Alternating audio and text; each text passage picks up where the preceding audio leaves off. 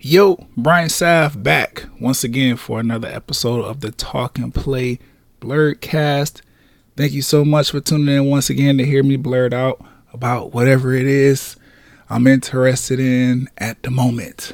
Today's episode, we got some things in the headlines. Joe Biden doing stuff, some people going to jail, and a few other things. We'll get into the headlines right after the intro though, so don't need to explain that very much. Game chat, some release dates have been announced for video games we've been looking forward to. Some PlayStation news, Nintendo news, Xbox news, kind of packed out in the game chat, but good news there. So that'll be fun to talk about. The playlist, music, obviously new. NLE Choppa got some new shit out that I was fucking with. Money Long, the new Cochise album, Brent Faiyaz's new project, some music video reviews. The playlist should be fun. Obviously, we're going to be hearing music throughout the episode from the playlist, so make sure you keep your ears tuned in for those transitions into the next segments so that you can hear whatever it is I've been listening to lately. And in the watch list, a few things. The trailer for Rap Shit finally came out. Issa Rae's new project on HBO Max. I'm excited for that. We'll talk about it. Heart to Heart interview. Kevin Hart interviews Jay-Z. We'll talk about that. That was dope. Love and Thunder. I got a chance to go see it. Review coming. As well as The Boys and the final episode of Miss Marvel. So packed episode, you know what I'm saying? But we got a lot of fun shit to talk about. Hopefully it's not too long. But either way, you're here, you're tuned in. I appreciate you. So let's play this intro music real quick, and then we'll go ahead and jump into these headlines.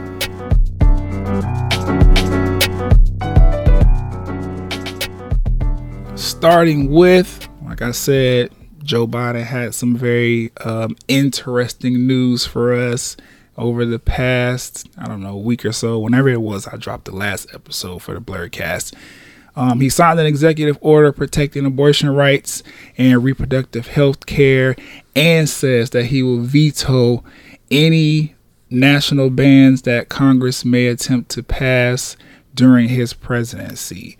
The signing of this executive order means that essentially access to abortions and medical abortions, because there's a difference. One is, I just don't want to have the baby. Another one is I have to have this abortion because either the baby will kill me or the baby died or whatever the case might be.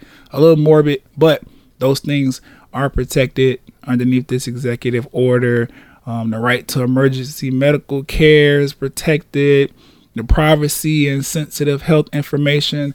I don't know if you guys are paying attention, but recently things like the Flow app and other period tracking apps or whatever for women have come under scrutiny, or not necessarily scrutiny, but there's been a surgence of fear because underneath these abortion bans and things, the information that those particular period tracking apps house could be used to target women for specific things dealing with their sexual health and wellness, which obviously is a huge invasion of privacy. It's information that, of course, women and other people who have periods would want to protect, but because our world is crazy, or at least the U.S. is crazy, we got a lot of shit going on here that threatens all of that. So Biden signed an executive order to protect those things.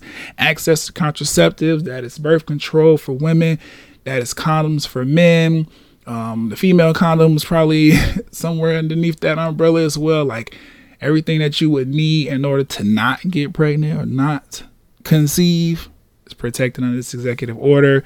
Also, providers and their clinics are protected. So any abortion clinics or just clinics in general that cater to sexual health and wellness, they're protected under this executive order from anything that could come as far as the Roe v. Wade thing being overturned and whatever else Congress got up their sleeve to try to fuck us over as people. They working. Biden said, not on my watch. As well as access to accurate information. There's going to be a lot of information coming out that's going to be misleading, a bunch of stuff that is going to try to skew your opinions away from, being okay with abortion, or even in the opposite direction of not being okay with abortion. Like, there's things coming out, a bunch of lies, a bunch of fake news, as the Donald would call it, that are dangerous to us as a society, because we need to know what's going on, like for real, the facts with this kind of shit. And all the fake news, all of that shit, this executive order will kind of help weed some of that stuff out. Not necessarily sure in what ways, but these are just the things that are protected underneath this executive order, which is dope, because, for a long time we've been watching the Democrats just kind of sit back and let shit happen, talking about they can't believe Congress did this and we'd have never thought that this would happen, or whatever the case might be. Well, them motherfuckers made this shit happen. I'm glad that Democrats are finally saying, okay, well, they wasn't playing, so now we need to put some things in place to protect our people, because, the country deserves protecting. If Congress is not going to do it, if they're going to sit up here and pass all of these crazy laws and allow things to happen that jeopardize our health and well-being, then obviously we would expect our president to step in. He did that, so I'm at least appreciative, even though Democrats have been disappointing this entire Joe Biden presidency. AOC came out not too long ago after the whole Roe v. Wade thing was announced, and she laid out very, very clear plans on what Democrats could do in order to fight back, or whatever the case might be. I wonder if Joe Biden and Mrs. Kamala Harris have decided to implement this executive order because they saw that she was right, and those are things that you could do to help protect Americans. Just something that's going through my brain, because when AOC decides that she wants to run, I'm definitely putting my vote behind her, because that woman understands things about progression, and just, I don't know, she's just a good centerpiece for American ideology and just things that we as a country are supposed to be valuing and upholding, based on the right, or the fact that this land is supposed to be for the home of the brave, and have this American dream attached to it where we can do anything. Like, AOC, she's at least appears to me at this point that she's like really for the people. She's very smart. She always comes up with creative ways and very concise and unapologetically straightforward ways to handle certain things that our people that we've voted in as our elected officials or whatever just don't seem to grasp. She's younger. She's, just an amazing person. If you're not following AOC, I think you should at least head over to her Instagram or Twitter or whatever and see what she all about, her talking points and things.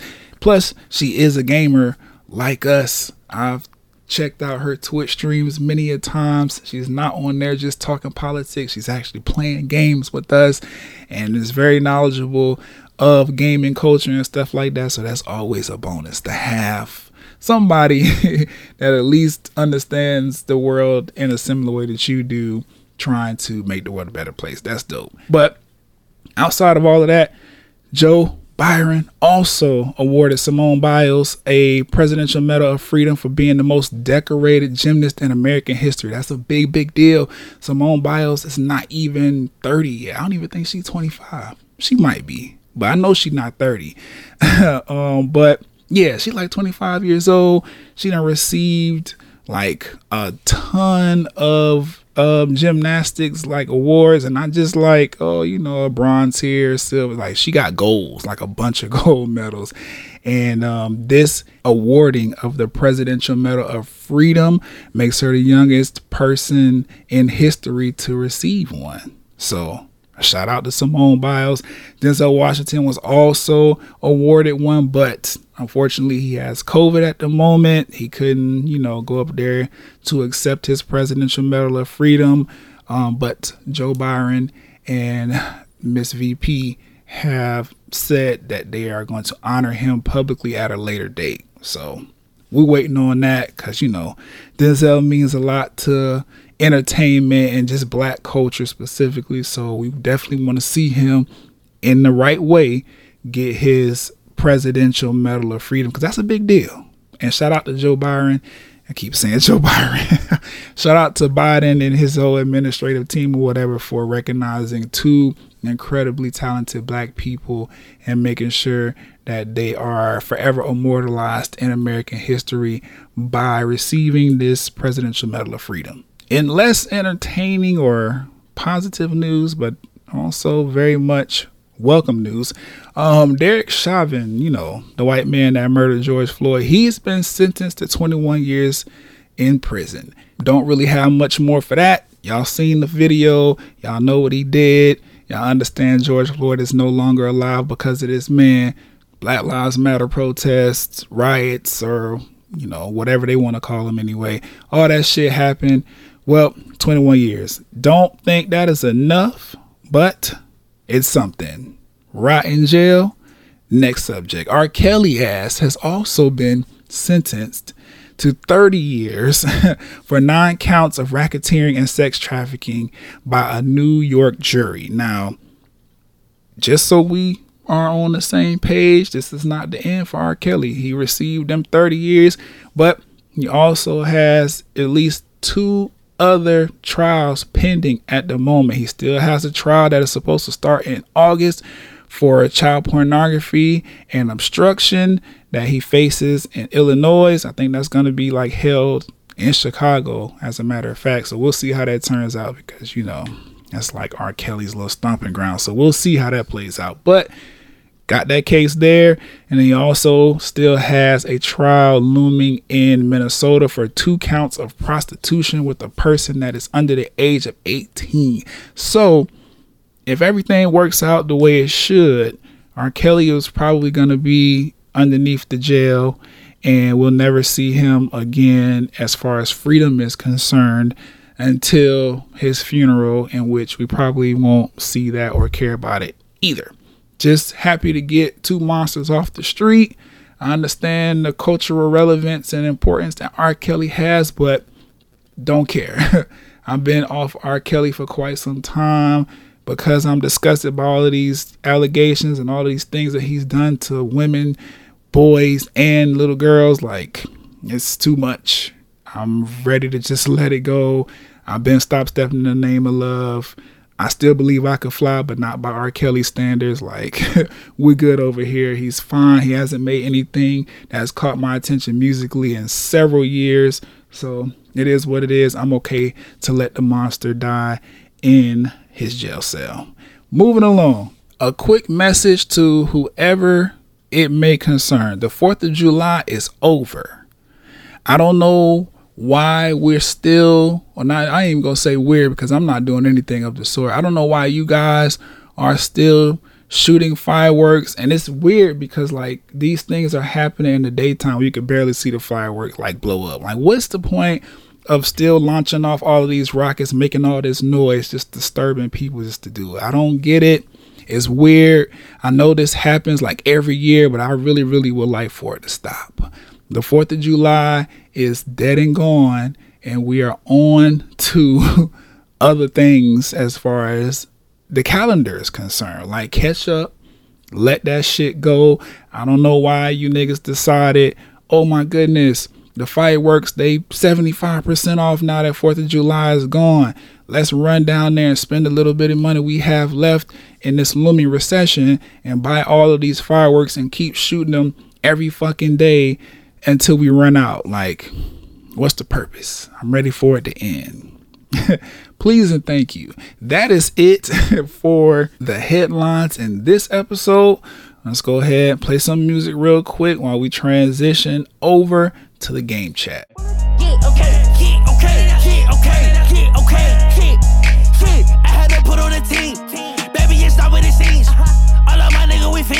Okay, how about the crib? But they get killed in his ribs. Better work at the lens. He still ain't care for the mids. Game chat, this particular episode got some stuff to talk about. So let's just go ahead and jump in. Forspoken.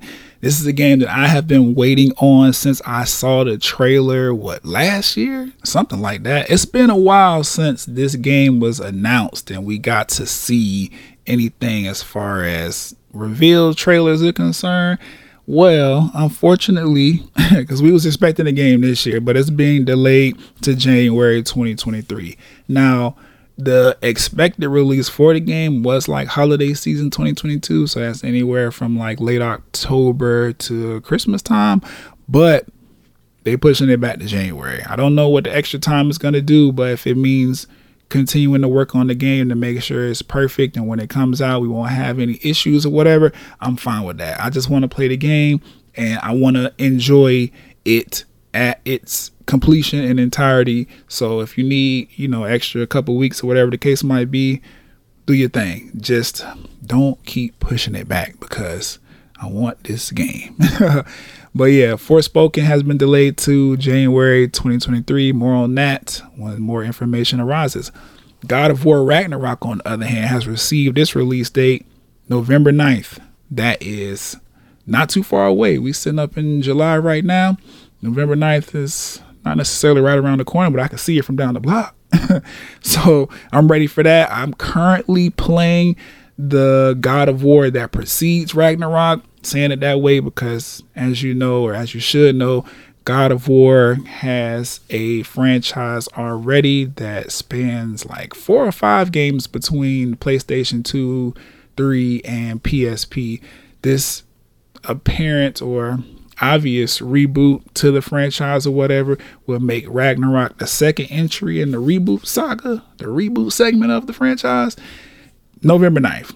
It's coming. I'm excited. I'm playing the first one. I think I'm anywhere from 15 to 25% done with the game. Still very early, but I'm really enjoying it. It's really, really good. I've talked about it on here before. Currently, because I do share my progress with you guys with these games. Currently, I am on this little island or whatever that came up out of the sea once the world snake kind of appeared and unwrapped itself a little bit so the water levels can go down. I don't remember the name of this island, but fun game, great game. I'm enjoying it. If you played the game before, then you know what I'm talking about. As soon as I mention the world snake, y'all can tell me what that means as far as my percentage of completion for the game. But I'm enjoying the game. I play it not every day, but I put some time in on it from time to time out throughout my week. So more on that once I complete more of the game. Nintendo has revealed that Bayonetta 3 will release on October 28th of 2022. That's this year, obviously. Also, very, very dope game. It's crazy though, because I've never played a Bayonetta game, but I'm excited for Bayonetta 3. I don't understand how this could be possible, but I do know that since the reveal or the release date has been revealed or whatever, Bayonetta is going to go through some changes price wise. So I'm probably going to cop the first 2. I think there's a bundle out somewhere that I could play both or whatever just to prepare for 3 because I want to get 3. The reveal trailer for the release date, it was a whole gameplay trailer as well. The story looks like it's dope. The gameplay obviously looks dope or whatever. It's very, very akin to Devil May Cry as far as the gameplay is concerned. I love Devil May Cry. I played tons of those games out of that franchise. So definitely going to check out Bayonetta 3 when I get the opportunity to and make sure I beat it. Maybe get it for a Christmas gift. Who knows? But dope. In more Nintendo news, since we're on Nintendo, they have acquired animation studio Dynamo Pictures, which they will be renaming it Nintendo's Pictures. But this is dope news for me because this means that Nintendo is being very, very intentional about creating movies and television series using the Nintendo IP. Just a little back information on Dynamo Pictures. They are a Tokyo studio known for their work on Persona 5, Death Stranding, Ghost in the Shell, as well as the Pikmin short films that you can find, I think, on YouTube. Either way, they have a history of doing things with the games as far as Nintendo is concerned. So Nintendo was like, you know what? Let me go ahead and buy y'all real quick. In the press release from Nintendo, they said that the new subsidiary will focus on developing visual content, including CG content using Nintendo's IP. So again, clearly Nintendo wants to get into the movie and TV series game, and this is going to be dope because I don't know if you guys remember, but we already have the Mario movie coming out starring Chris Pratt. It's already in development. You know, we've been complaining because we don't necessarily see Chris Pratt as Mario. We were critical of, you know, certain CGI with other certain movies like Sonic. I know that's not Nintendo, but still we was critical on that shit. They changed it. They got their shit together. But yeah, I think Nintendo is quite serious about making films and television. So they said, you know what? Let's go ahead and buy a studio that has done great work with us prior to this announcement, and go ahead and step our feet all the way in. Stop dipping our toe in. Let's jump in. So I'm excited for this. Probably gonna see the Mario movie just because, you know, gamer or whatever. And I don't mind Chris Pratt. I don't see him as Mario either, but you know, movie magic and shit like that, they can definitely do things to make that more of a viable option as far as casting is concerned. So I'm excited. Obviously, Nintendo has a ton of IP, but they focus, you know, on their bread and butter, which is fine. Because that means Pokemon movies and TV series, which Pokemon has created an incredible series that's only on YouTube at this point, I believe. But Nintendo getting behind that, maybe could turn it into something else. And what else? Zelda, that is a perfect IP for television and film adaptation. I could see Donkey Kong making a resurgence underneath this new endeavor into TV and film. I'm really a big fan of the Fire Emblem franchise. All of those games have amazing stories that could be turned into television series. You know, if Nintendo wants to get on their Game of Thrones shit, like Fire Emblem, it's a perfect IP to do that too. So there's a lot of promise there. I'm excited about it. Moving on to some PlayStation news. PlayStation announces a new rewards program entitled PlayStation Stars. This program, obviously, or not obviously, but it will be free to join. It is not unlike the Xbox, Microsoft kind of rewards program that they have for their players, or the Nintendo rewards program that they have for us as well. But this one in particular just gears itself more towards things that already take place in the PlayStation ecosystem that are not necessarily highlighted in a way that entices players, right?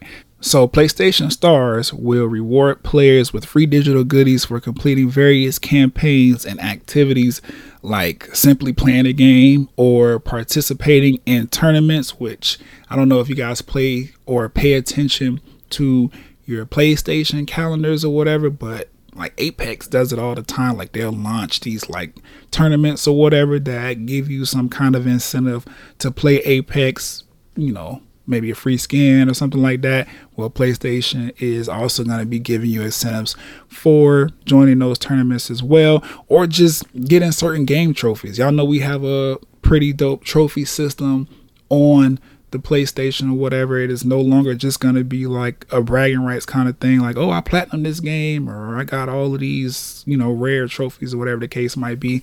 Like, you're actually going to receive tangible rewards for getting those trophies. According to the information I found about PlayStation Stars, the rewards can be anything from a rare PlayStation theme all the way to like loyalty points, which can be used as currency in the PlayStation Store, which is why I said it's not unlike what you see on Xbox or Switch or whatever the case might be. So it's dope that PlayStation is finally getting something like that, because that means just by playing certain games, like, I don't know, example, PlayStation Plus, they give us these 3 to 4 free games every month. I'm pretty sure if you download and play whichever one of those games they specified, then they will give you like these little PlayStation Star reward tokens or whatever the case might be. And you can go into the PlayStation Store and use them to buy whatever it is you want to buy or get discounts on certain things. Like, it's a dope feature, in my opinion. And I'm happy that it's coming to the PlayStation. When PlayStation Stars drops, I'm signing up immediately. Of course, it's going to make me want to game more. I think that's the purpose of it. So when the new game drops, you spend your $60 or whatever to download it to your PlayStation library and play it. You're going to get some rewards back for that, some kind of tokens or whatever. So really dope. I'm really excited for this. Can't wait for it to drop, because incentive programs like this keep gamers sharp, keep us on our toes, keep us in the ecosystem on a consistent basis playing these games. And I'm really happy that PlayStation is like, you know what, they should get things for collecting these trophies other than just being able to say they collect these trophies, or signing up for these tournaments and actually playing the games should do something. It shouldn't just be a sign up page. Like, I'm really glad that they've taken notice to the fact that certain aspects and features that are actually dope on the PlayStation system don't really have any incentive to them, and now are going to via PlayStation Stars. So more information on that when more information is shared. Basically, we're just waiting on Sony to come on out and confirm it and give us a release date and everything so we can sign up.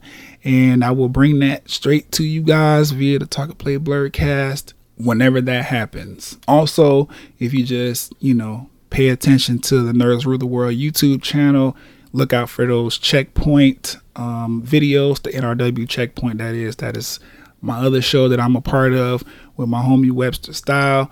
We talk about all this kind of gaming news and stuff, as well as the new releases for the gaming week. You pay attention to that, I'm pretty sure we'll mention it on there as well. Speaking of incentive programs, though, which is why this PlayStation Stars program is dope, Xbox and their Microsoft Rewards program is giving away 4,000 Microsoft Rewards points if you spend at least $40 in their Ultimate Game Sale happening right now. So if you are an Xbox owner or a part of the Xbox Microsoft ecosystem in a way that allows you to take part in this Microsoft Rewards program, log on to whatever Xbox or Microsoft store you need to in order to buy these games.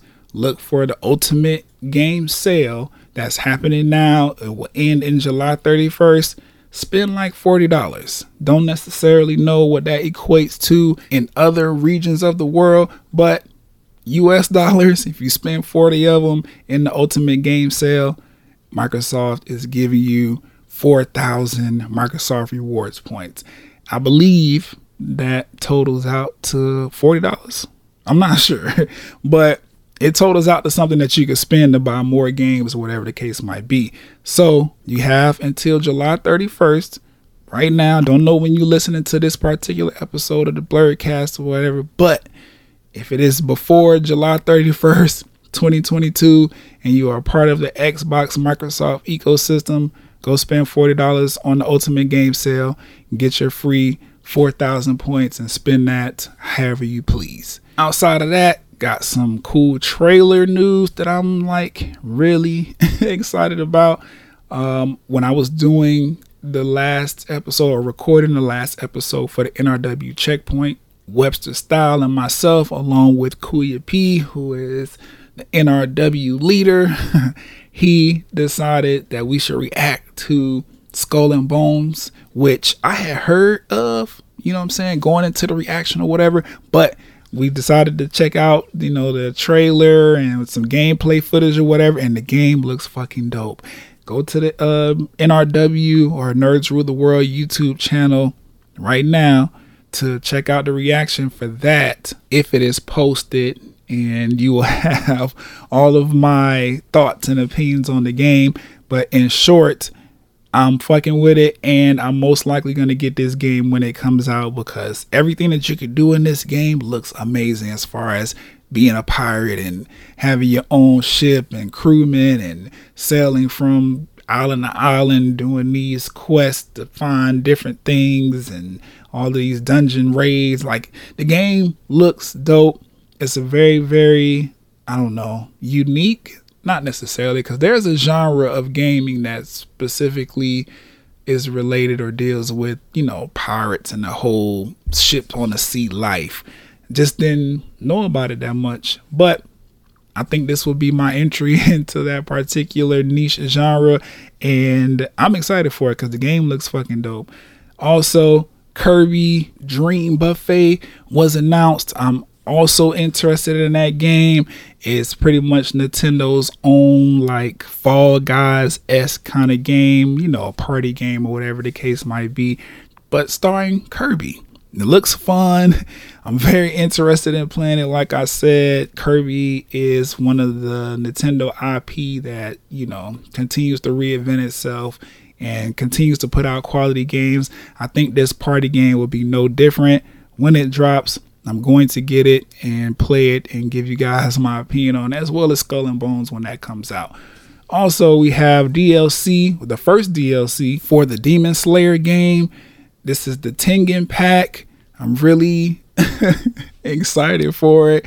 Laughing because I don't own Demon Slayer game. I haven't played this fighting game. I've seen it being played, but I've never played this game. Always been interested in playing, just haven't gotten around to it quite yet.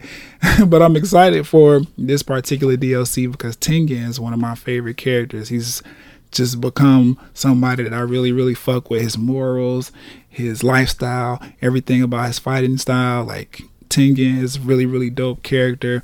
So I'm excited to see him come to the game. This is going to be the character that makes me like say, you know what, I need to buckle down and buy this game because it's on your purchase list and you just haven't clicked buy yet. So Tengen dropping in the game, I'm definitely going to buy it. This expansion pack or DLC also includes academy costumes for select Demon Core characters, a new tournament game mode that will go live in the near future, as well as a roadmap of sorts of the next characters that will be added to Demon Slayer via this Tengen DLC, meaning that the demons from the Entertainment District arc, which is Tengen's like initial introductionary arc into Demon Slayer, the demons from that arc will appear in the game later on, as well as the alternate versions of Tanjiro and the gang. Nezuko, we're gonna get her demon form and shit like that. So the Tengen pack, if you are a Demon Slayer player, you need to have this shit because the character selection is about to get real now. And like I said, this DLC in particular is really going to make me buy the game. I'm like, as soon as I finish recording this, I'm going to the PlayStation Store to see what I need to do because I want to play as Tengen. And I also want these other characters and just to get immersed in the game. Like, the game looks great. It's a fighting game, not unlike what you would see with like Naruto Ninja Storm and shit like that. Like, there's a story mode that you can run around this open world village and kind of explore and take on missions and all kind of shit like that. It's a fun fighting game. It's not unlike what you used to from Shonen Jump, you know, fighting games or whatever, but it's Demon Slayer. And I love the characters on Demon Slayer. I love the story. The anime is amazing. Yes, I only watch in dub. I don't care if you have opinions about that because, oh, sub is supposed to be whatever the fuck. I don't care. I like dub.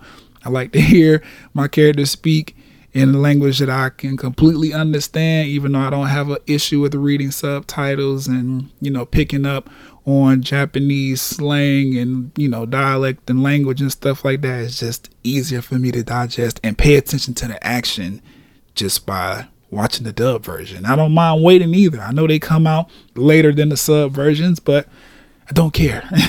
It is what it is. Ready for that DLC when it drops.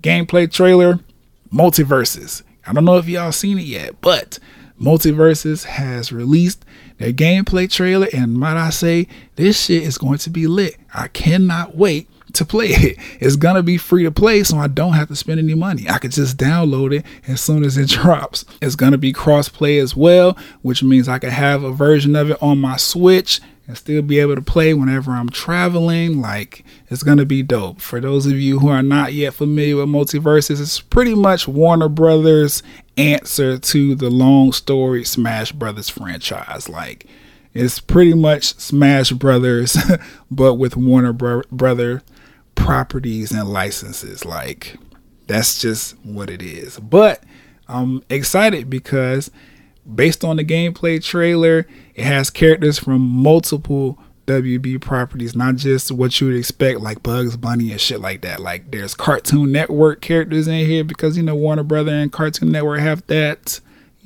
partnership, or Warner Brother owns them. I'm not sure how the logistics work out, but I seen Steven Universe characters in there, DC characters, so Batman, Superman, Green Lantern.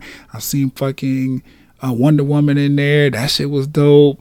Iron Giant, which I didn't even know was a WB property. The Iron Giant is also in the game. They even have Arya Stark from motherfucking Game of Thrones, which I knew WB and HBO had a partnership, but I didn't know it was this strong to license a Game of Thrones character into Multiverses. This shit look dope. I'm excited for it. I saw Tom and Jerry in there, Scooby-Doo. Like, the roster already is very, very star-studded and pretty much one that entices me to play it as soon as I can get my hands on it. It looks like at this point, the game modes at launch will be 1v1 duos, which is you and a teammate going against somebody else and their teammate, and free-for-all, which will be a brawl like no other, because I think I saw like 6 players on the screen all trying to knock each other off the edge of the map. Like, the game looks like it's going to be fun, and I'm ready for it, because Smash Brothers, even though I have a Nintendo Switch, it was one of those games that I've always wanted to play, but just felt like the franchise has been going on for so long that I will be lost if I try to get into it now. But still, I'm going to play it because I fuck with Smash Brothers and the entire Nintendo IP that they have in there.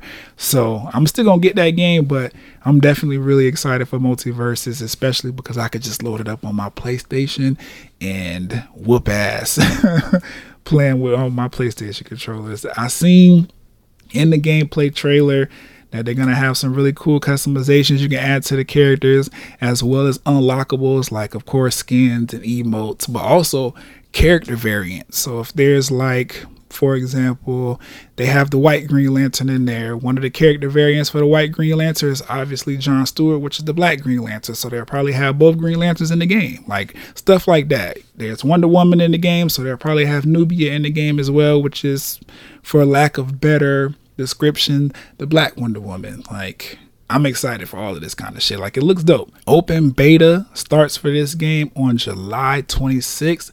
I do not know if you need to sign up for anything. I was trying to check and search and see. Only thing I was led to was to sign up for a Warner Brothers Games account or whatever, which I just went ahead and did just in case I need to have one in order to access the beta on July 26th when it drops. But as far as that, or as far as I'm concerned, there is nothing special that you need to do to access the beta. Just be aware of when it comes out so you can download it. If I'm wrong, I'll let you guys know on a future Blurredcast. But that is it for game chat on this particular Blurredcast. Let's jam real quick while we head over into the playlist and deep dive into all the music that I've been listening to since the last Blurredcast. We was living fast as fuck. Girls don't get me high enough. All these people always lying about something. I'm sorry, I'm so fly, so what? Fuck, I'm gonna be sorry for. I was counting zeros. I'm a hometown hero, niggas. Starting with NLE Choppa. Now, I fuck with this guy's music. I'm not like a super fan, but if I hear something catchy from him, I'll fuck with it. I keep up with his social medias or whatever to see if he's dropping something I'm interested in. I might pop out to a show whenever he's around, because at this point, at least for the most part, I've been enjoying a solid amount of his music, at least enough to, go see him in concert if it's not no crazy ticket prices. But outside of that, he dropped a new single over the last week or so entitled In the UK. It's him on a UK drill beat. He sliced that shit.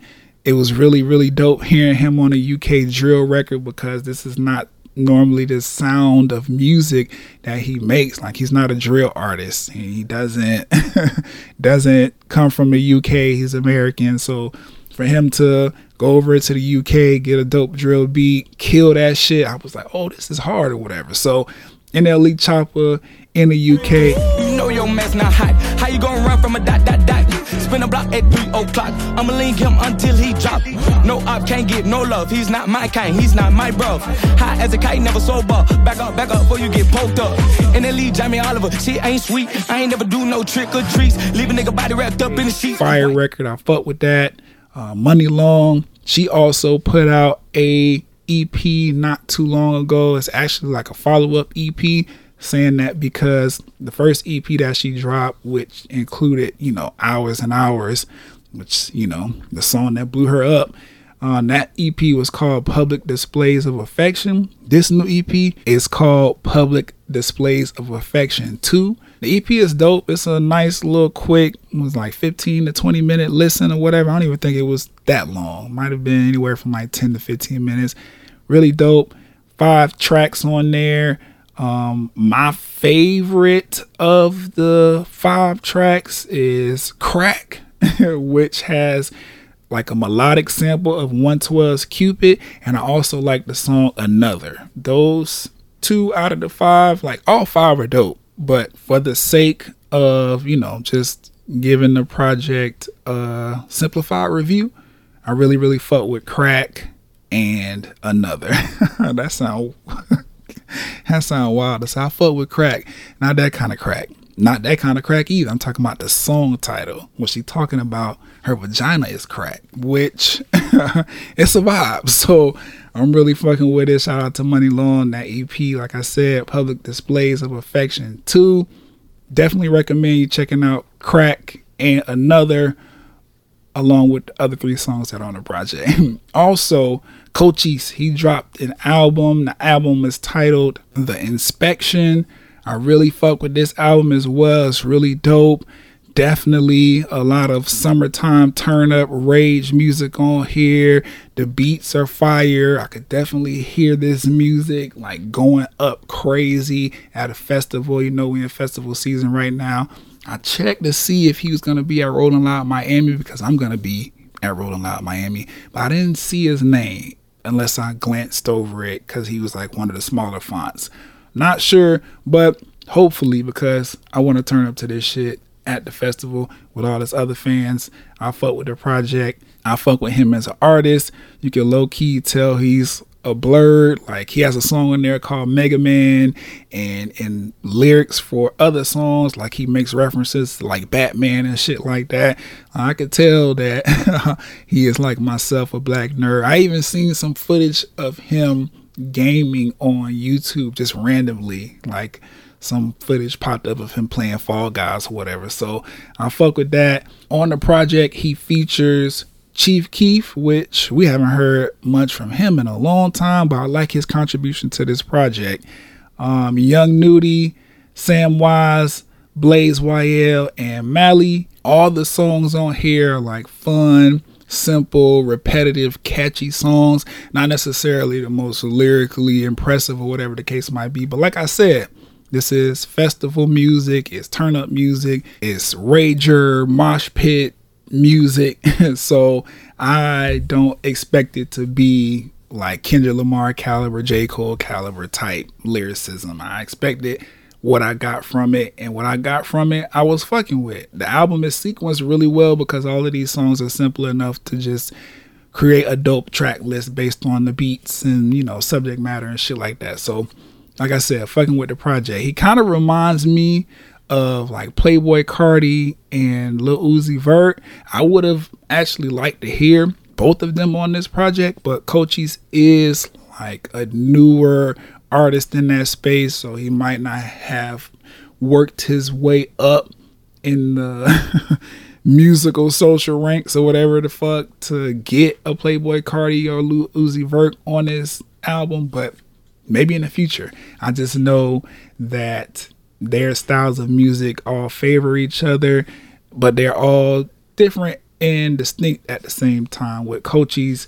being different in himself with his like voice changes and inflections and lack of emo songs. Like, he don't really have too many emo depressing, like, oh, I want to die and murder and somebody killed this person and this bitch playing with my heart. Like, he don't really have most of those. Like, it's all turn up music, you know, celebratory. It's typical rap nigga shit. Like, it's a more upbeat, positive side of this kind of mumble rappy culture that's happening in music right now. I fuck with it.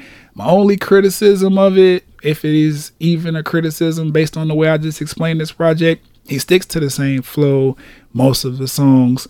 Hopefully next project we'll see him start to expand his sound and his flow and his lyrical ability.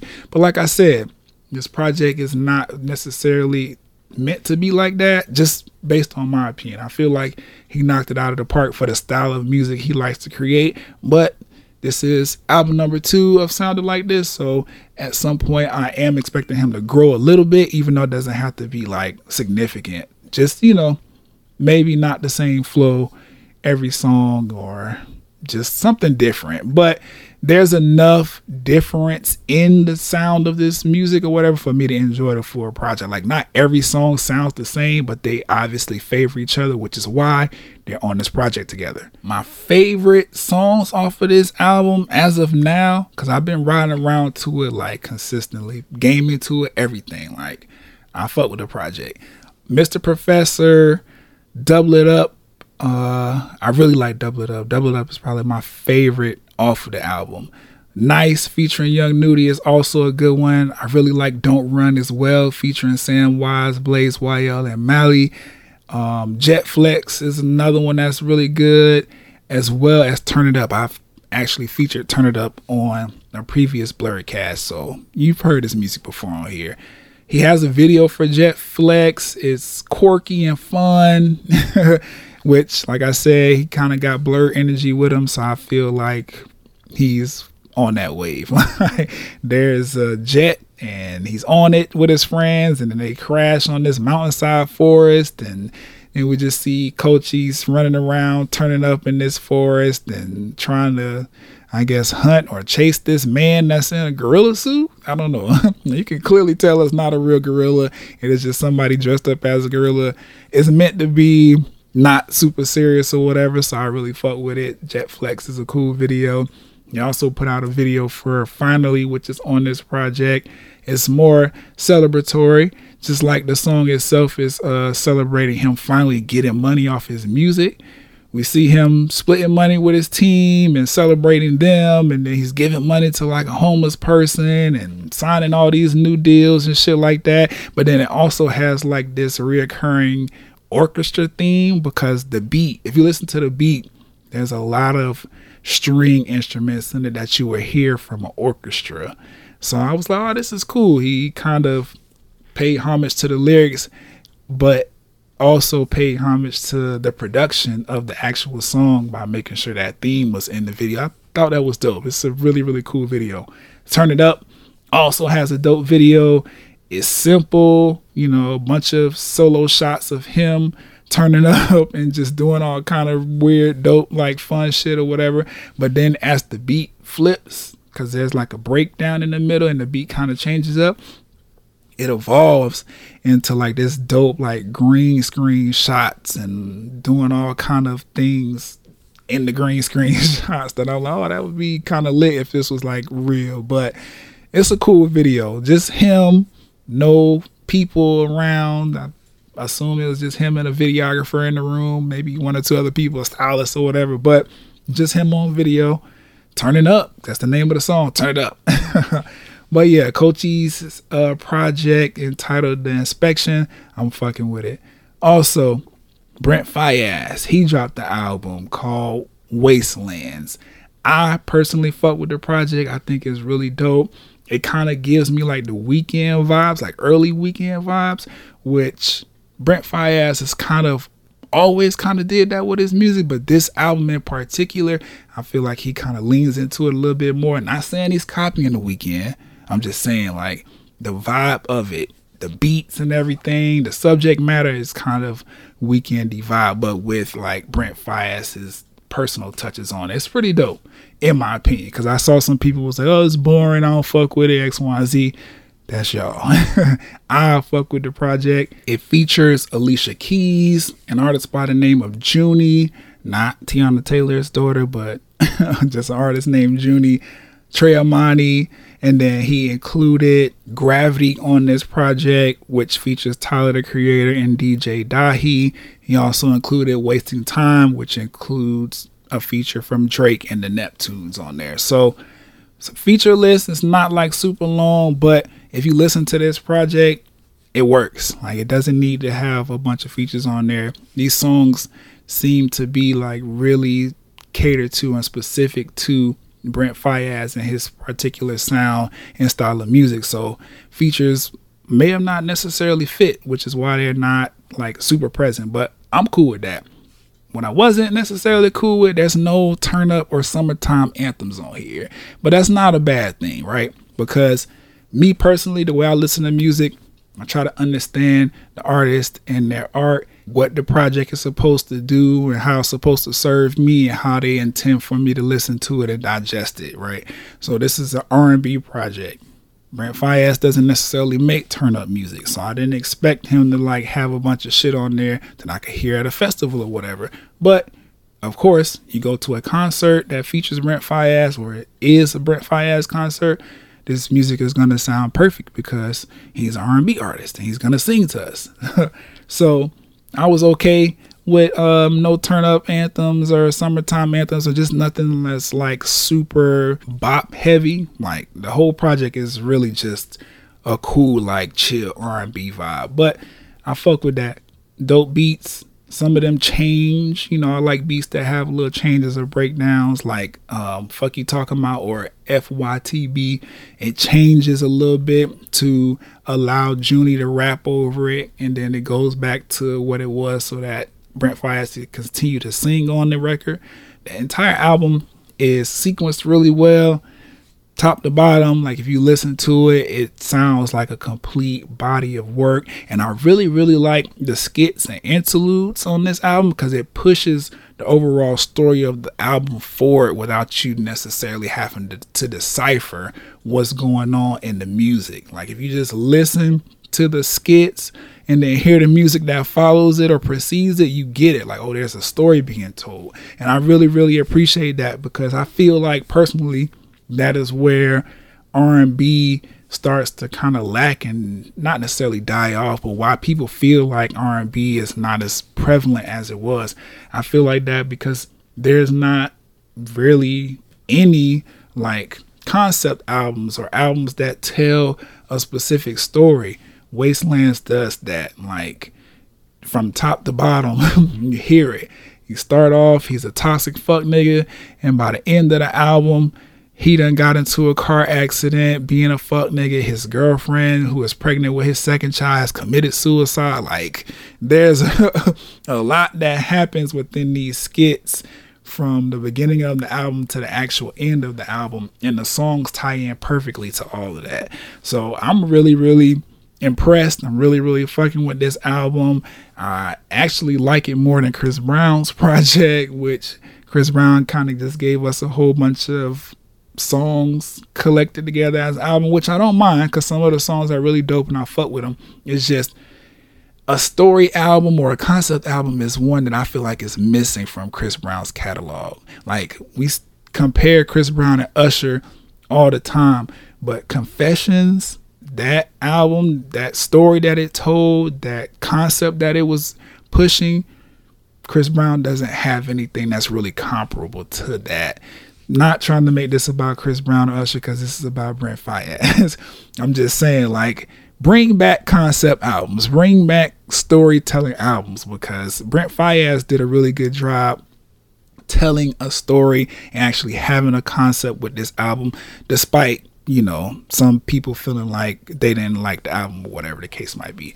My favorite songs on the album: Loose Change, All Mine, Price of Fame, Ghetto Gatsby featuring Alicia Keys, which Alicia kind of like raps on that. I was like, oh shit. And we didn't get singing Alicia Keys. She was like rap, spoken word, poetry Alicia Keys. I was like, this shit is fire.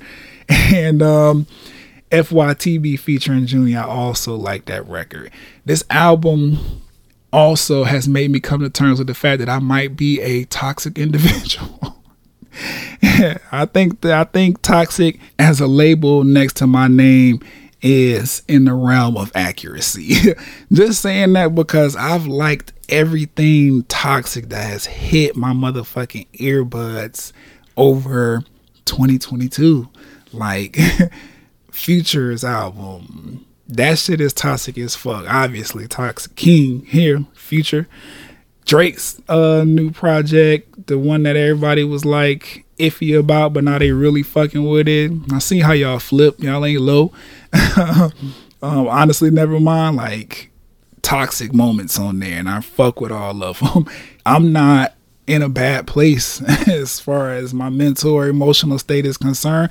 I just really been vibing with the music and enjoying being outside. So I don't know, toxic, I guess, but I fuck with Wastelands by Brent Faiyaz is the name of the project. Also, I got a chance to check out Future's Holy Ghost video. Holy Ghost is one of my favorite songs on Future's I Never Liked You Anyway project. ATL Jacob fucking bodied that fucking beat. I love the beat for Holy Ghost. Future snapped on that shit.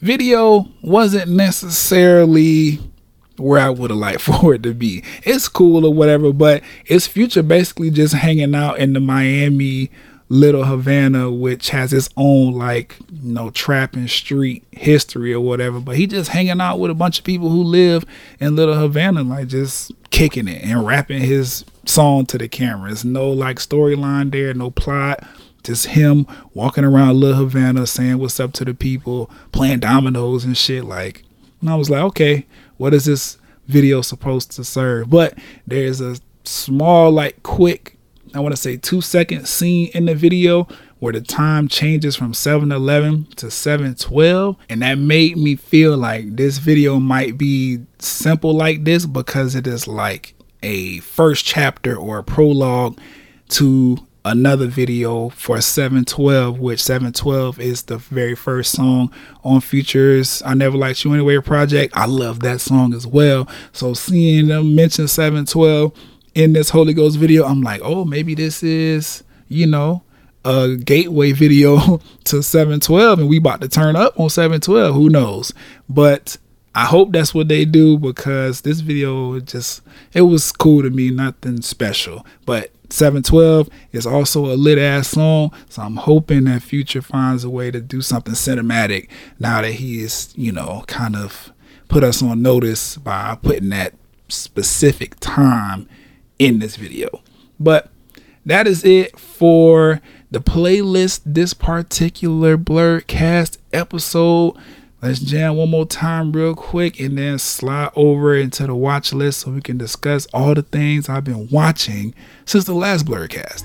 What's between my legs? You didn't know that it could get you hooked like that. Straight crack. I'm telling you it's crack. Wanting you is crack. Pure spite. Have you on a track. Keep you coming back. Straight crack. I'm telling you it's crack. Wanting you is crack. Starting with a quick trailer review for Issa Rae's rap shit that is supposed to be streaming on HBO Max starting July 21st. I'm really excited for this. The trailer looks dope. The show looks kind of funny, but outside of that, I'm really intrigued by anything that takes music and really chronicles a come up story, like from start to superstardom. Like, I'm really interested in stuff like that. Reminds me of Entourage a little bit, but you know, the Issa Rae Black Girl Magic version of it, and I'm all the way here for that because Entourage is one of my favorite HBO series to this day. So Issa Rae coming out with rap shit getting the City Girls to executive producer with her, because the characters are from Miami and the whole Miami music scene is the focus of this particular show. I'm really, really like ready for this. So when that shit drops July 21st, I might not be able to watch it because I'll be heading down to Miami for Rolling Loud, but I'm going to definitely check it out before I have to upload another episode of this here Talk and Play Blurrycast. So, if you're an Issa Rae fan like myself, make sure you check back in to future episodes of the Talk and Play Blurrycast so you can hear me review episode by episode this new series entitled Rap Shit. But what I've been watching, I got a chance to check out Heart to Heart, which is Kevin Hart's interview show on the Peacock streaming service. It is currently in its second season, and episode 2 featured Jay-Z. Now, this is the actual first episode that I've watched in its entirety. I don't know if y'all remember, but there was a viral moment that happened, I want to say a few months ago, maybe last year, when Kevin Hart was interviewing Don Cheadle, and Don Cheadle mentioned his age, and Kevin Hart was like, damn, you remember that. Well, this is where that particular viral moment comes from, this Heart to Heart interview show starring Kevin Hart on the Peacock streaming app. This particular conversation with Jay-Z, though, I ate it up. I watched that shit from front to back, rewind some parts, because Jay-Z was really dropping like knowledge, just things that had my brain like all the way tuned in. He tends to do that sometimes. I love hearing Jay-Z talk. He's a great conversationalist. He really knows how to articulate himself. His stories are always very intriguing and engaging, and the jewels he tends to drop are always like second to none. Like, I really fuck with Jay-Z just as a person, let alone an artist and a businessman. Like, as a person, seeing the growth, hearing the growth, seeing all of the business moves and activism, digesting the art, like, Jay-Z is one of those people that's very, very aspirational, and I really appreciate him for that. They had a dope conversation. Kevin was intentionally trying to ask him questions that you wouldn't normally hear in a Jay-Z interview, like things dealing with how he views himself as a creative and as a businessman, and how he feels about his accomplishments and what it's like to be in a day and age of social media and either feel like you're a part of it or not. Like, he asked a bunch of questions that I thought were really good questions and thought out questions, and Jay-Z answered them just as great. Like, this was a really, really solid interview. I really like that Jay-Z mentioned in the interview that he's being intentional on using himself to be an inspiration and an uplifter and a bridge for the culture to get us all to a place where, we could thrive and be successful. He said that he takes a lot of inspiration with that from Muhammad Ali. Just watching him box when he was a kid, he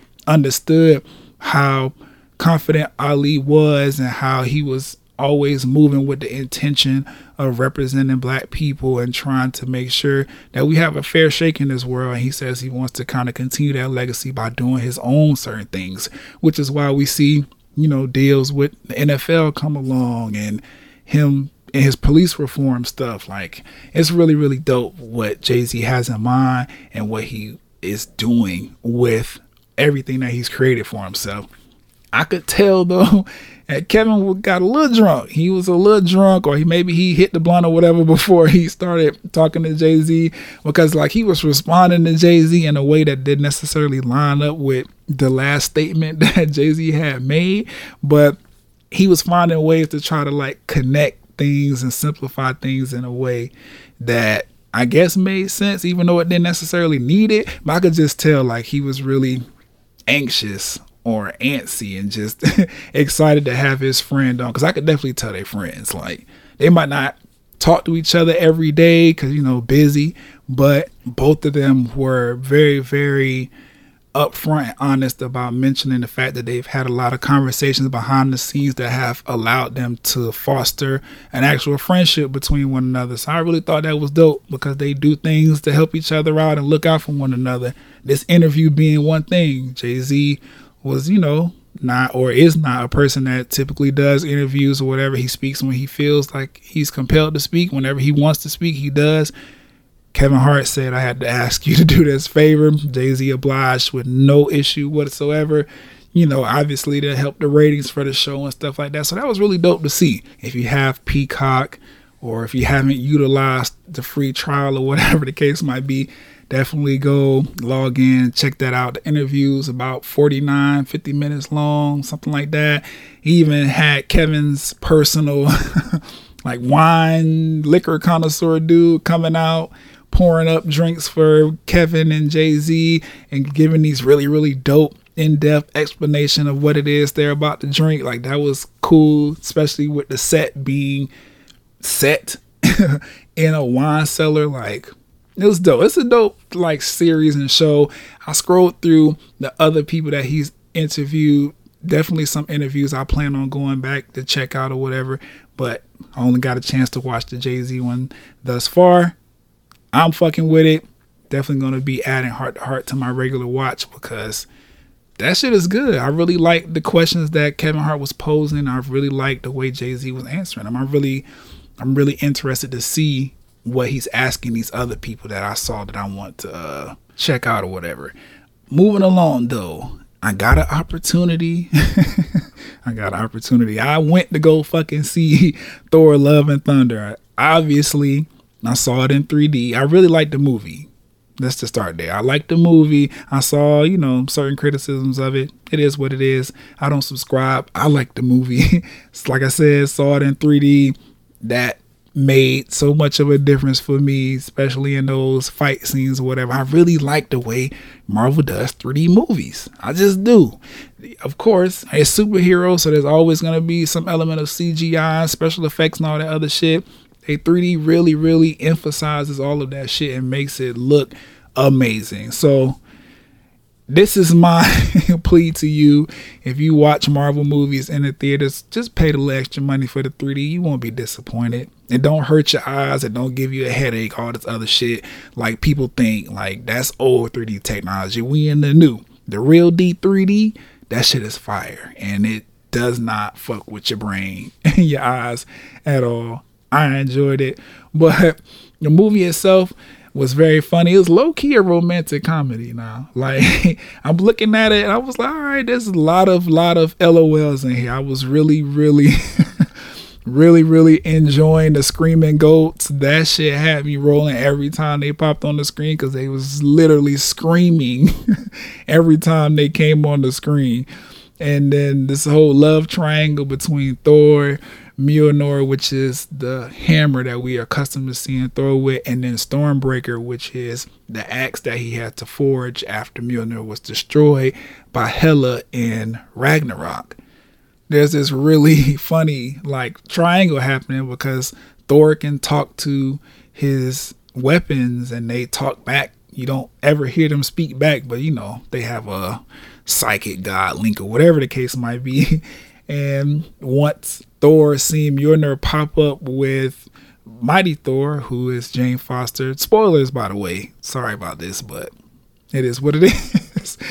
You see him like, wow, what's going on? I didn't know you was back, in one piece, because Mjolnir got destroyed into like a bunch of pieces. But Jane was able to make them bitches reassemble and take on the role of Thor as Mighty Thor. But then Thor is like trying to coerce Mjolnir into being his weapon again, and the Stormbreaker is like jealous about it.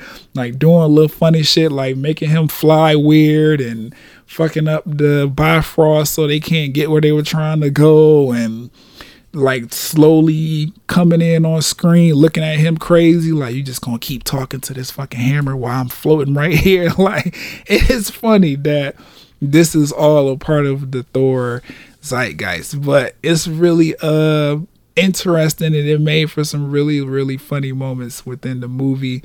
I'm glad we got to see a little bit more of Thor with the Guardians of the Galaxy. I don't know if we'll be able to get like super into that whole run that Thor had with them because of the way the MCU was set up.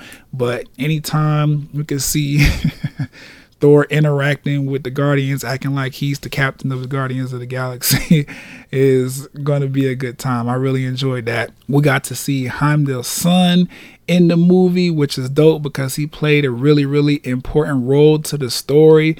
And if you know anything about the MCU, or if you've just been paying attention, like, black men don't really get a opportunity to lead things or be important to the story. Of course, we have Black Panther, and then now we have Captain America, Sam Wilson.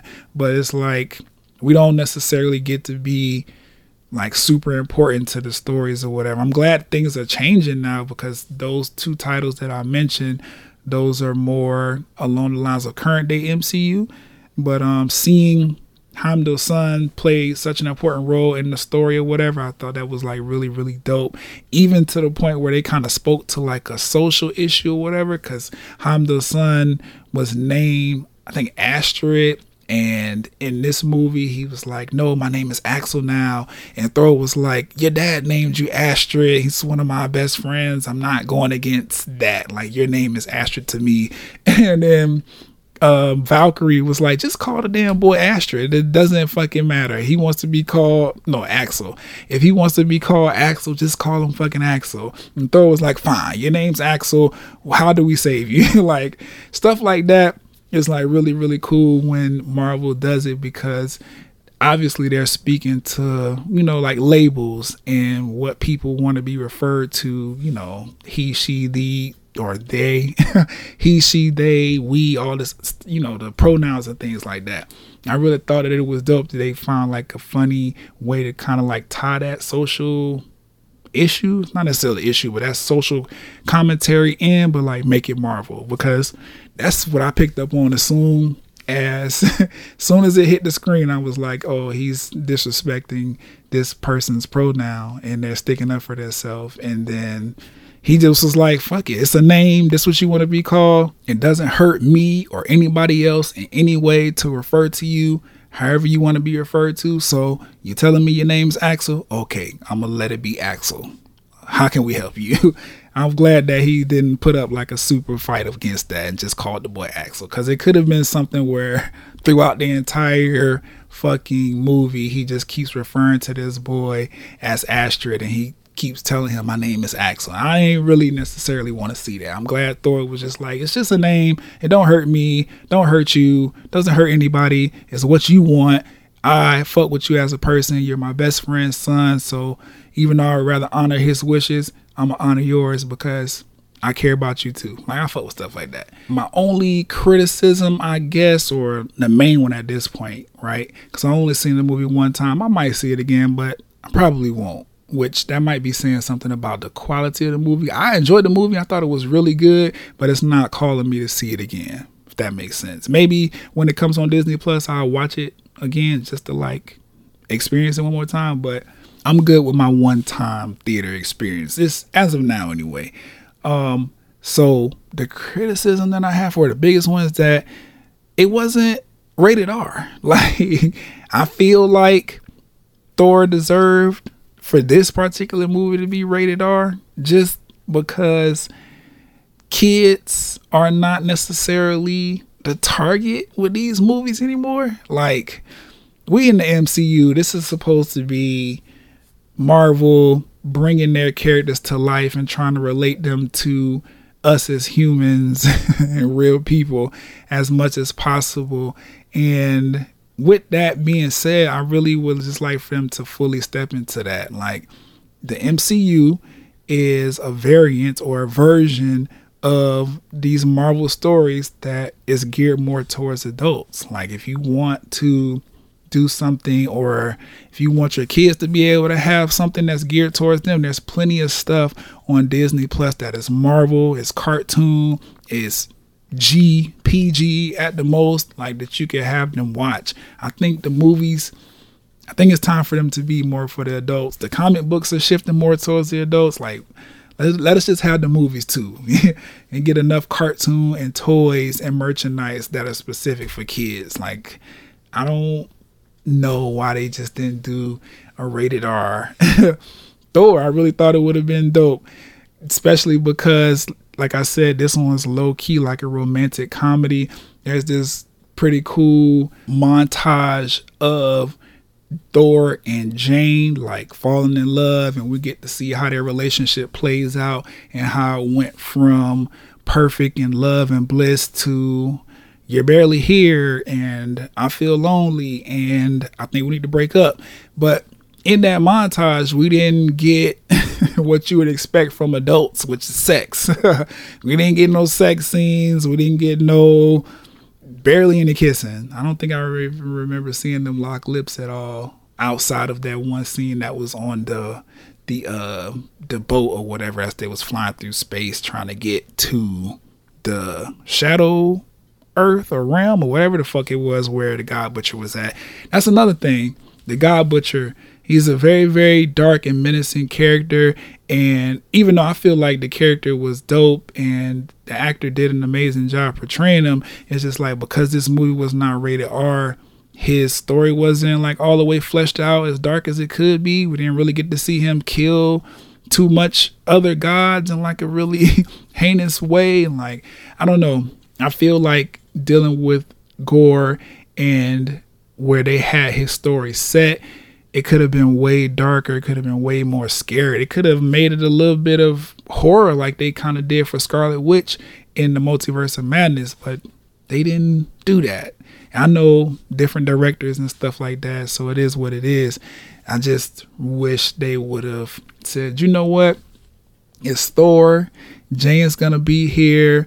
Jane is in the movie, like fawning over Thor's body. There's a scene where Zeus, snaps and blows all of Thor's clothes away. So we see his ass on screen for an extended period of time, like his naked ass on screen. We see his abs and all that upper body shit, just nude and then naked. So it's just like, okay, why do we not see Jane and Thor be a little bit more sexual towards one another? This is a comedy, yes, in a sense anyway, but there's also that level of romance there. Like I said, Thor is in a love triangle with his weapons. And then we have Gronk, who's talking about how mating works on his home planet of species of people where he comes from and how they make kids and shit like that. Valkyrie is doing her thing or whatever. Like, why didn't we go a little bit further with the realness of what Thor and Jane's love for each other should look like? Just my opinion. Or with the darkness of how destructive Gorr is and how much of a threat he actually is. Like, Gorr didn't really seem much like a threat to me in this movie. I just felt like it was Thor saying like, you know what, this guy needs to be stopped because he could kill me next. Like, he's a god killer. He has a weapon that can literally kill God. So we kind of need to stop him. And Gorr was like, I'm on my own shit. I got my own thing going on. If you can stop me, bitch, come do it. But I'm doing my own thing. It was never Gorr like hunting them. You know what I'm saying? Like, of course he was trying to hunt Thor because Thor had what he needs to get to where he wanted to go. But it was like, the gods never really were in like any danger because Gorr was like actively searching for something else and just killing gods along the way, trying to get it who opposed him.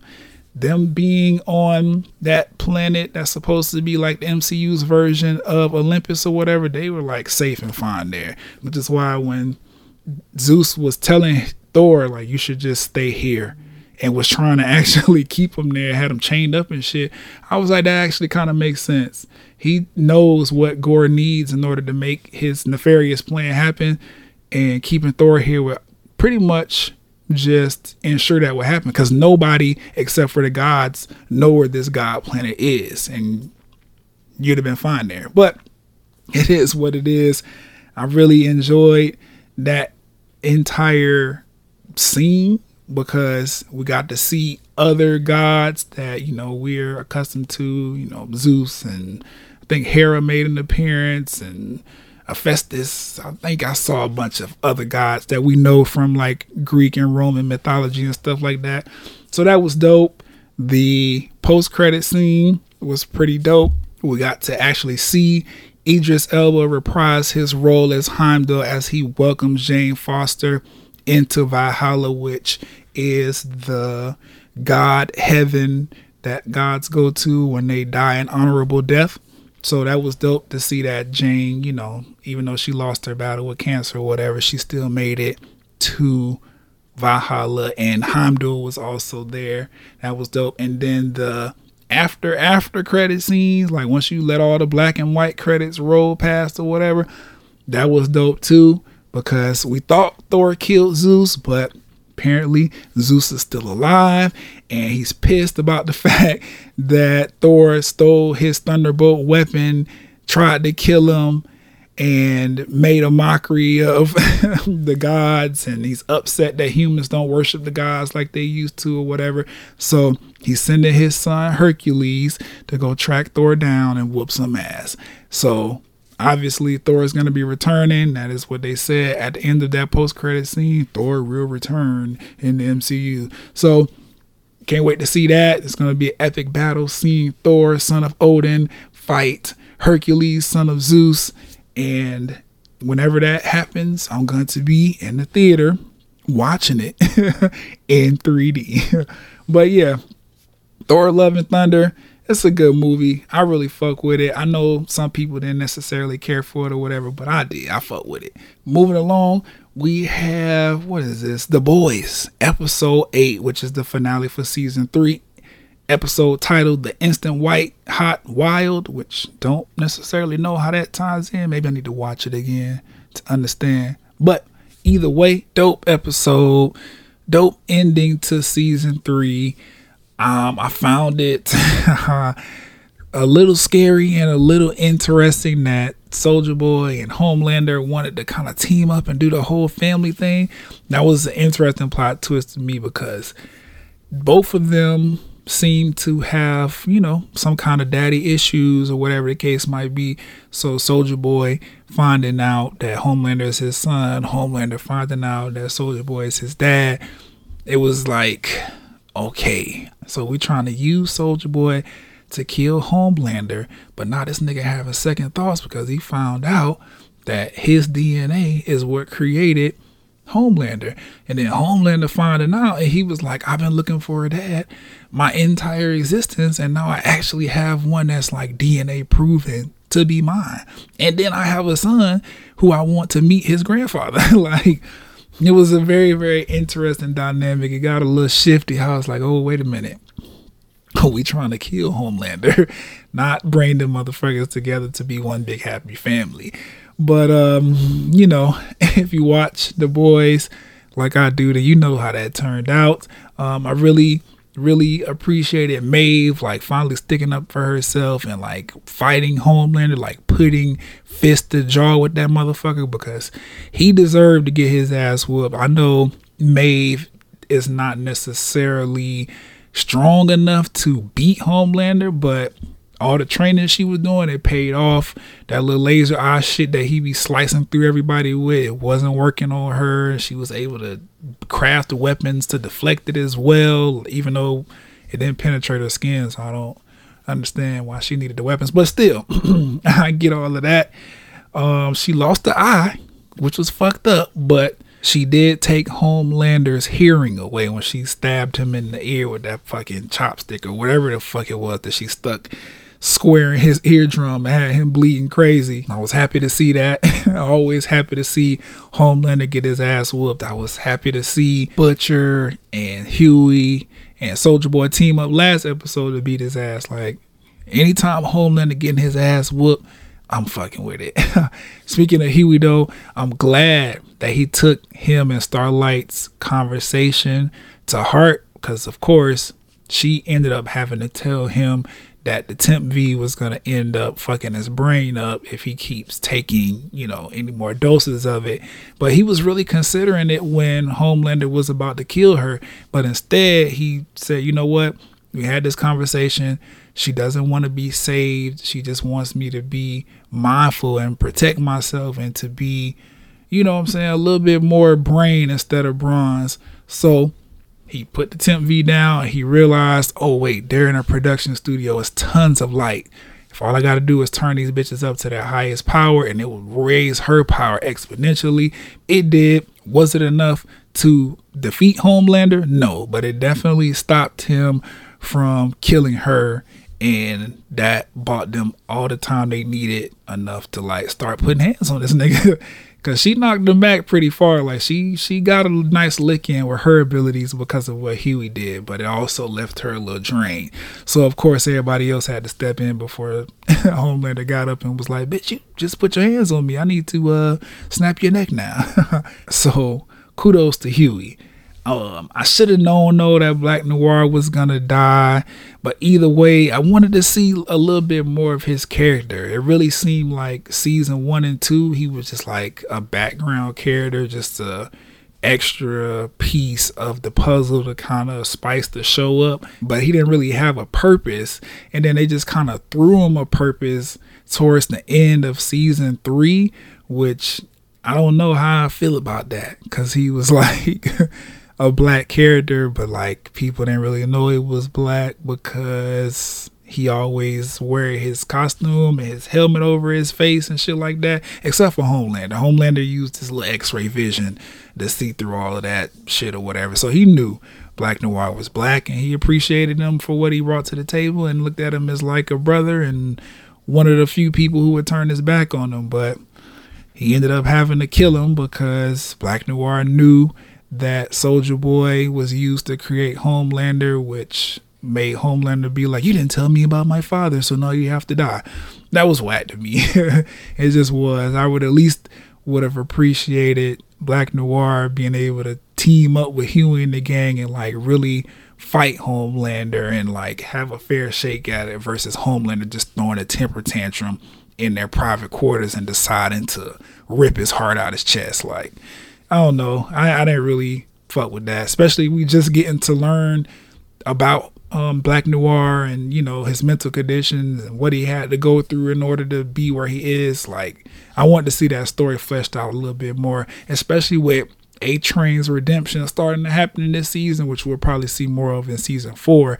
I wanted to see how A-Train wanted to reconnect with his blackness and be a symbol or a beacon of hope for black people. I wanted to see how that was going to translate once he started to understand Noir better and actually realize like, oh, you're a black man under that costume. You like to be like teaming up with me or whatever so we can like rep for the community or whatever. But Homelander took that away.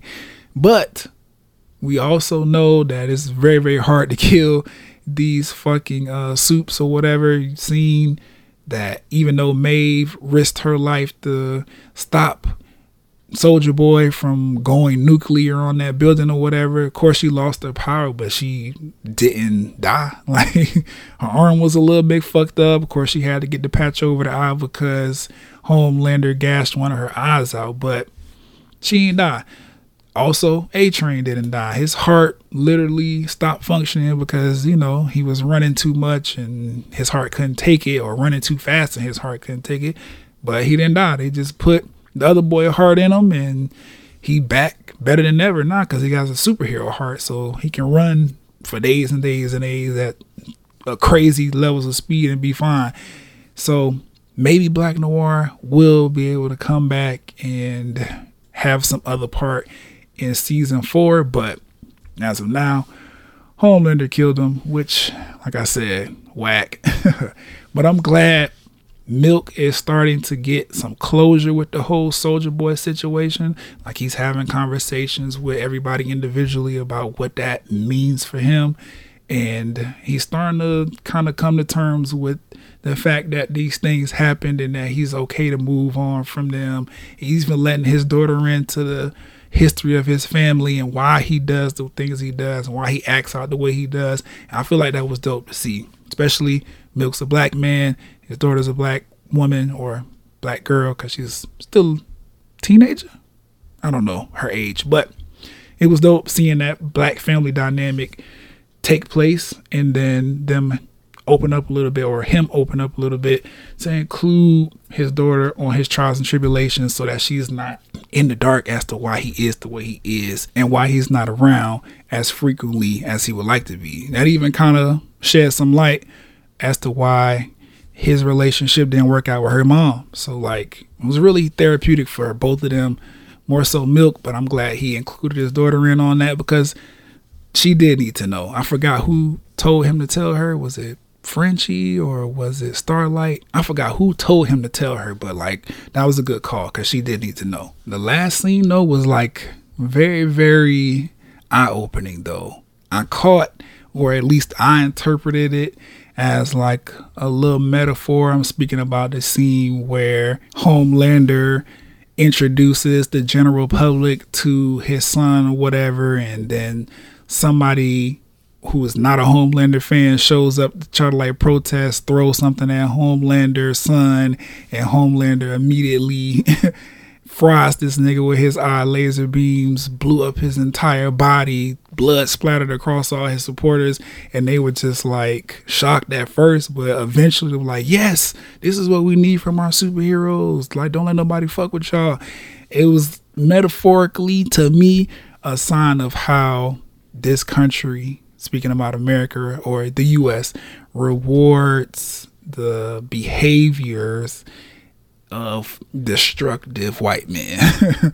Like, I just took that as a metaphor for that, because nigga, what? He blew up somebody for throwing what, I don't know what that was, an empty soda can. I don't know what it was, but it was light. The boy wasn't hurt, and you know why people don't fuck with you. But of course, anger issues lasered that man to death, and your supporters like cheered you on. And that's the kind of behavior that has built the U.S. into the country that it is now. Just supporting people who do wild and fucked up shit just because we like them and we like what they stand for. And if we had their kind of power and ability and shit, we would do the same thing. Like, I don't fuck with that just in the real world. So seeing it on the show, I was like, I see what y'all doing. Hopefully people pick up on it, but you know, it's just TV or art reflecting real life. So of course it might just go unnoticed, but I caught that shit. Victoria though, being selected to run for VP, that was a shock. I was like, wait a minute, because I kind of thought she was kind of like fading back a little bit with the downfall of Vought and her like being excommunicated from the company and shit. But no, she was working other political strings behind the scenes, and now she's gonna be running for vice president, or she was selected as the running mate for the next person running for president, who was gonna be, you know, the talking point or the focus of season 4.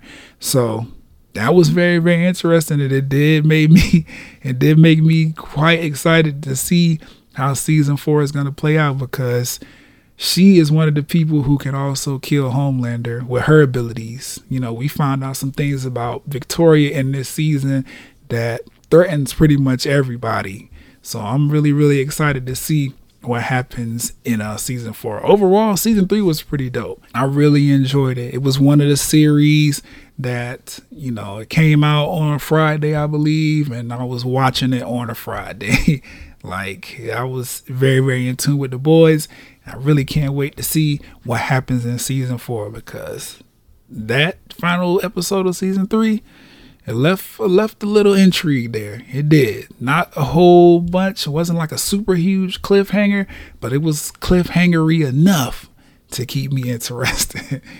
Outside of that though, Ms. Marvel also had her season finale, episode 6, entitled No Normal, premiere over the past Wednesday. It was a really good season finale. It might be the series finale. I'm not sure how Disney Plus and Marvel are going to work out more seasons of these like 6 episode series or whatever, if they want to do more seasons. But it was a good ending.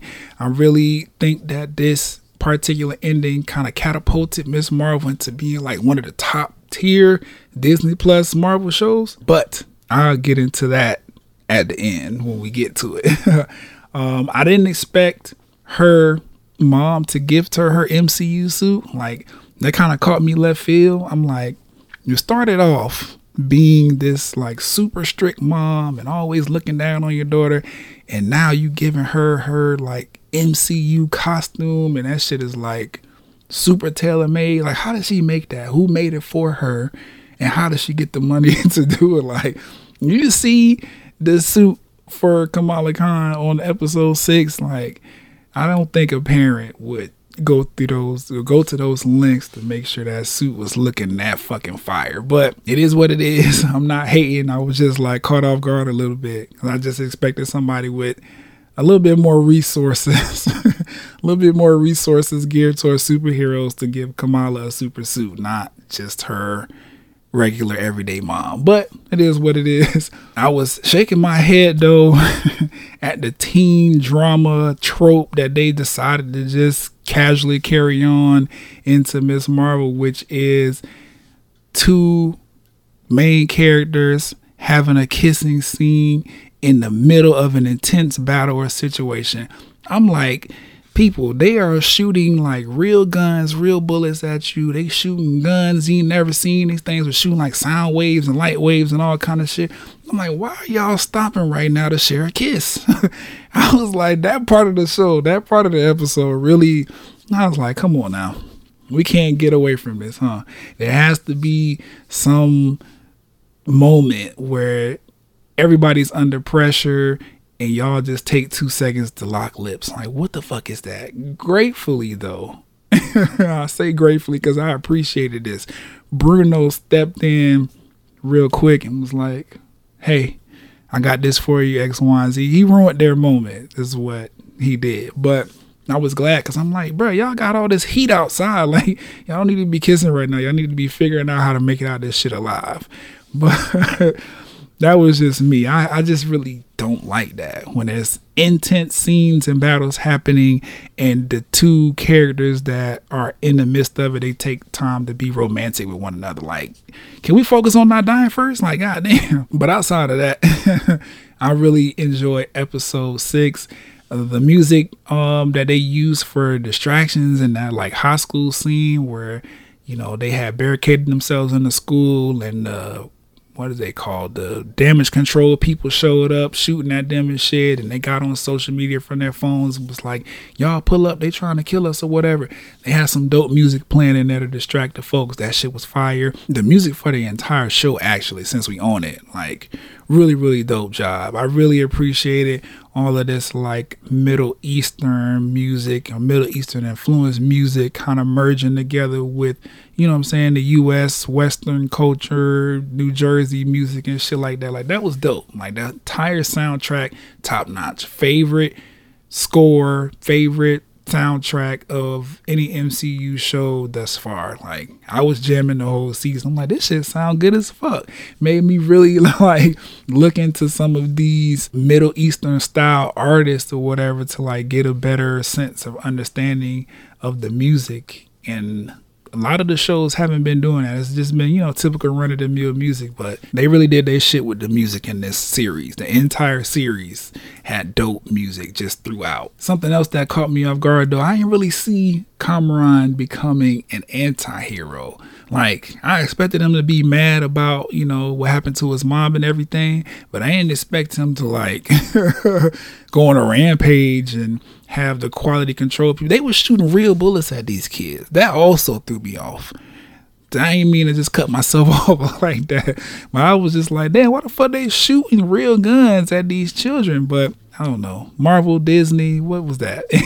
Either way, like I said, I didn't expect for Kamran to become like an anti-hero, whatever the case might be. But this little white lady, what's her name, Alicia Rayner, who's been typecast into these like villain roles or whatever. Like, I need to see this lady act in another capacity, but she kills her roles. She did fine in this particular series as well. It's just, I'm starting to notice like everything she's in, she's an anti or an antagonist.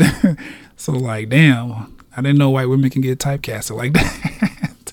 But it is what it is.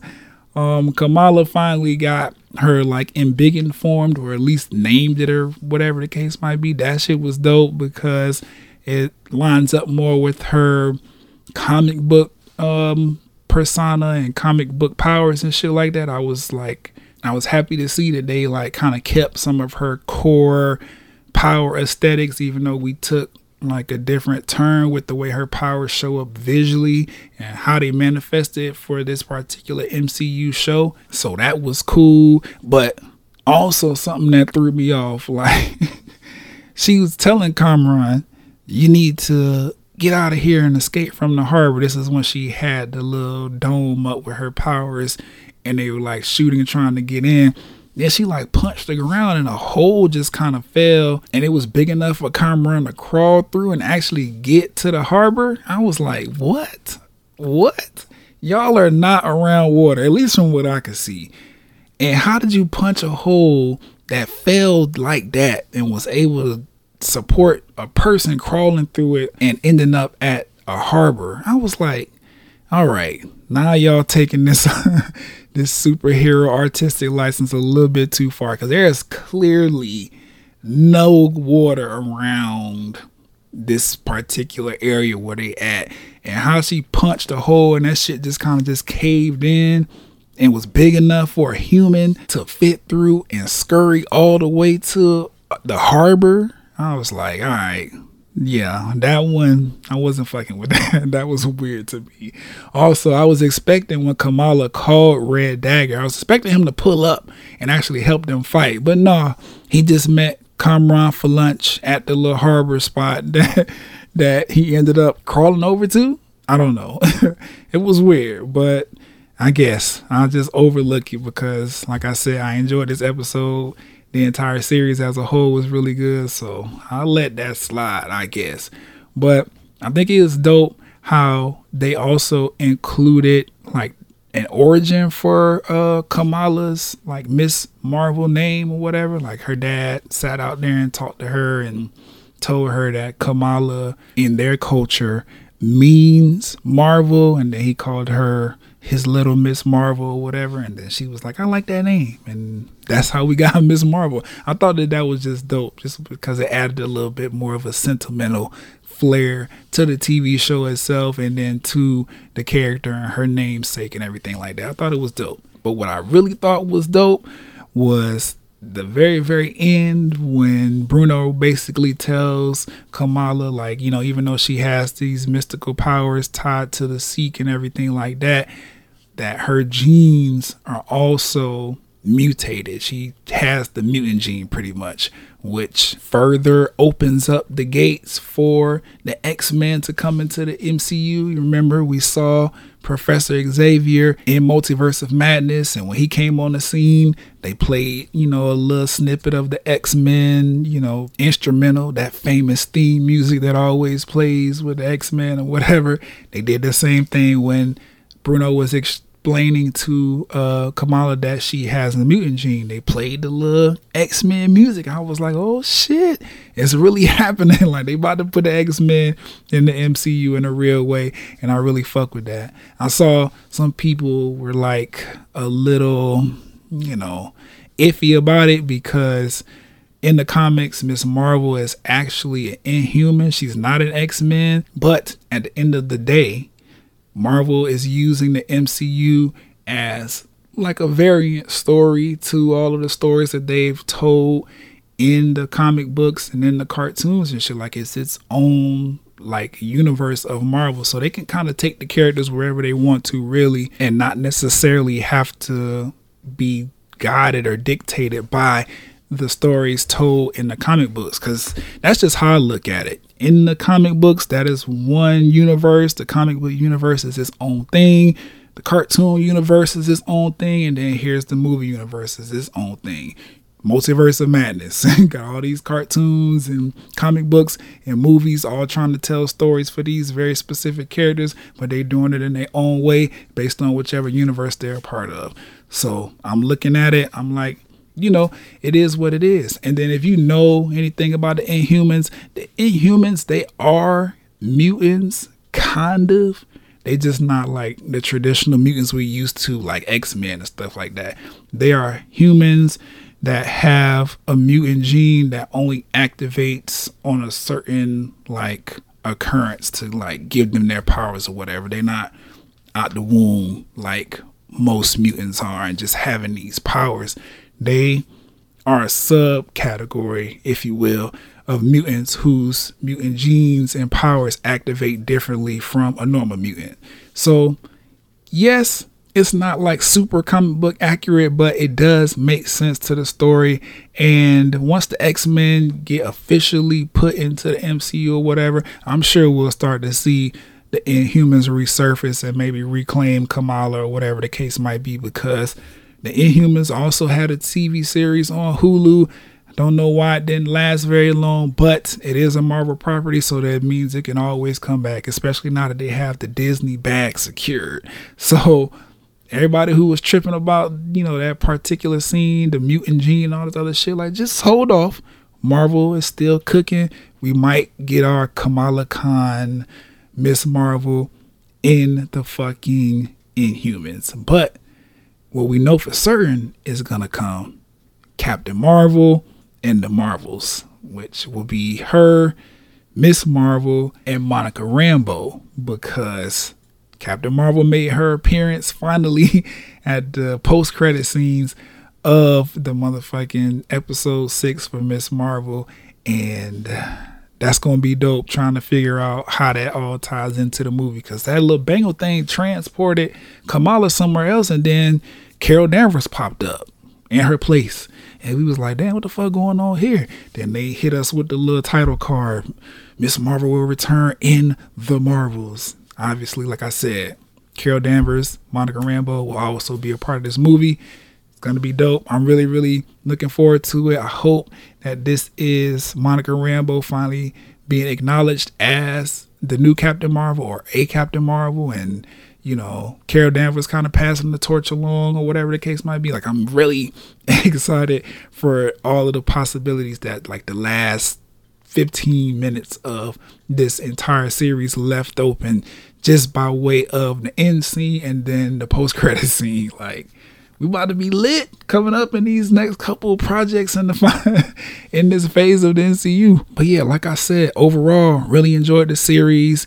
It was a fun watch with a very, very endearing story. I didn't mind the changes that they made to Kamala's powers at all. It actually really worked out for her and the story that they was trying to tell. I really enjoyed learning stuff about, you know, the Pakistani people and Muslim culture and the partition that they had to go through and everything like that. Like, this is a culture shock for me, kind of, because I didn't know much or anything about that entire, you know, world history defining moment. So it was really dope that I got at least a Marvel Disney lens on it. I know it was probably a lot more gruesome and a lot more hardship happening during that particular time, but just them having it in this story made me research and want to know more. So that was really dope. Like I said, the music was amazing, probably the best of any MCU Disney Plus series thus far. And I really love that they were using her story towards the end as like a catalyst for the next Captain Marvel movie, and, you know, the X-Men's and possibly the Inhumans showing up in a current phase or the later phase of the MCU. Outside of that, though, pulling over to Anime Corner really, really fast. Spy Family, the latest episode of the dub version of the show, because y'all know I fuck with dubs over everything. It came out, I think it was either episode 12 or 13. Either way, it was an episode where Twilight realized that, you know, that he might have been fucking up his cover by going on all of these side missions and leaving the people in his building to kind of question if their marriage and family is like legitimate.